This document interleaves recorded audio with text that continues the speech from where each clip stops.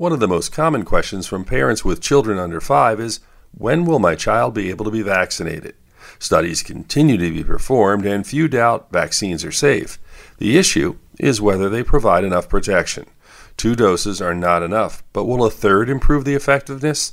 The other question is if the series of shots can be given over 6 months, like many other common childhood vaccines. The group being studied are between 6 months and 5 years, and there is hope the vaccine will be ready by summer. With your health, I'm Dr. Brian McDonough on 1010 Wins.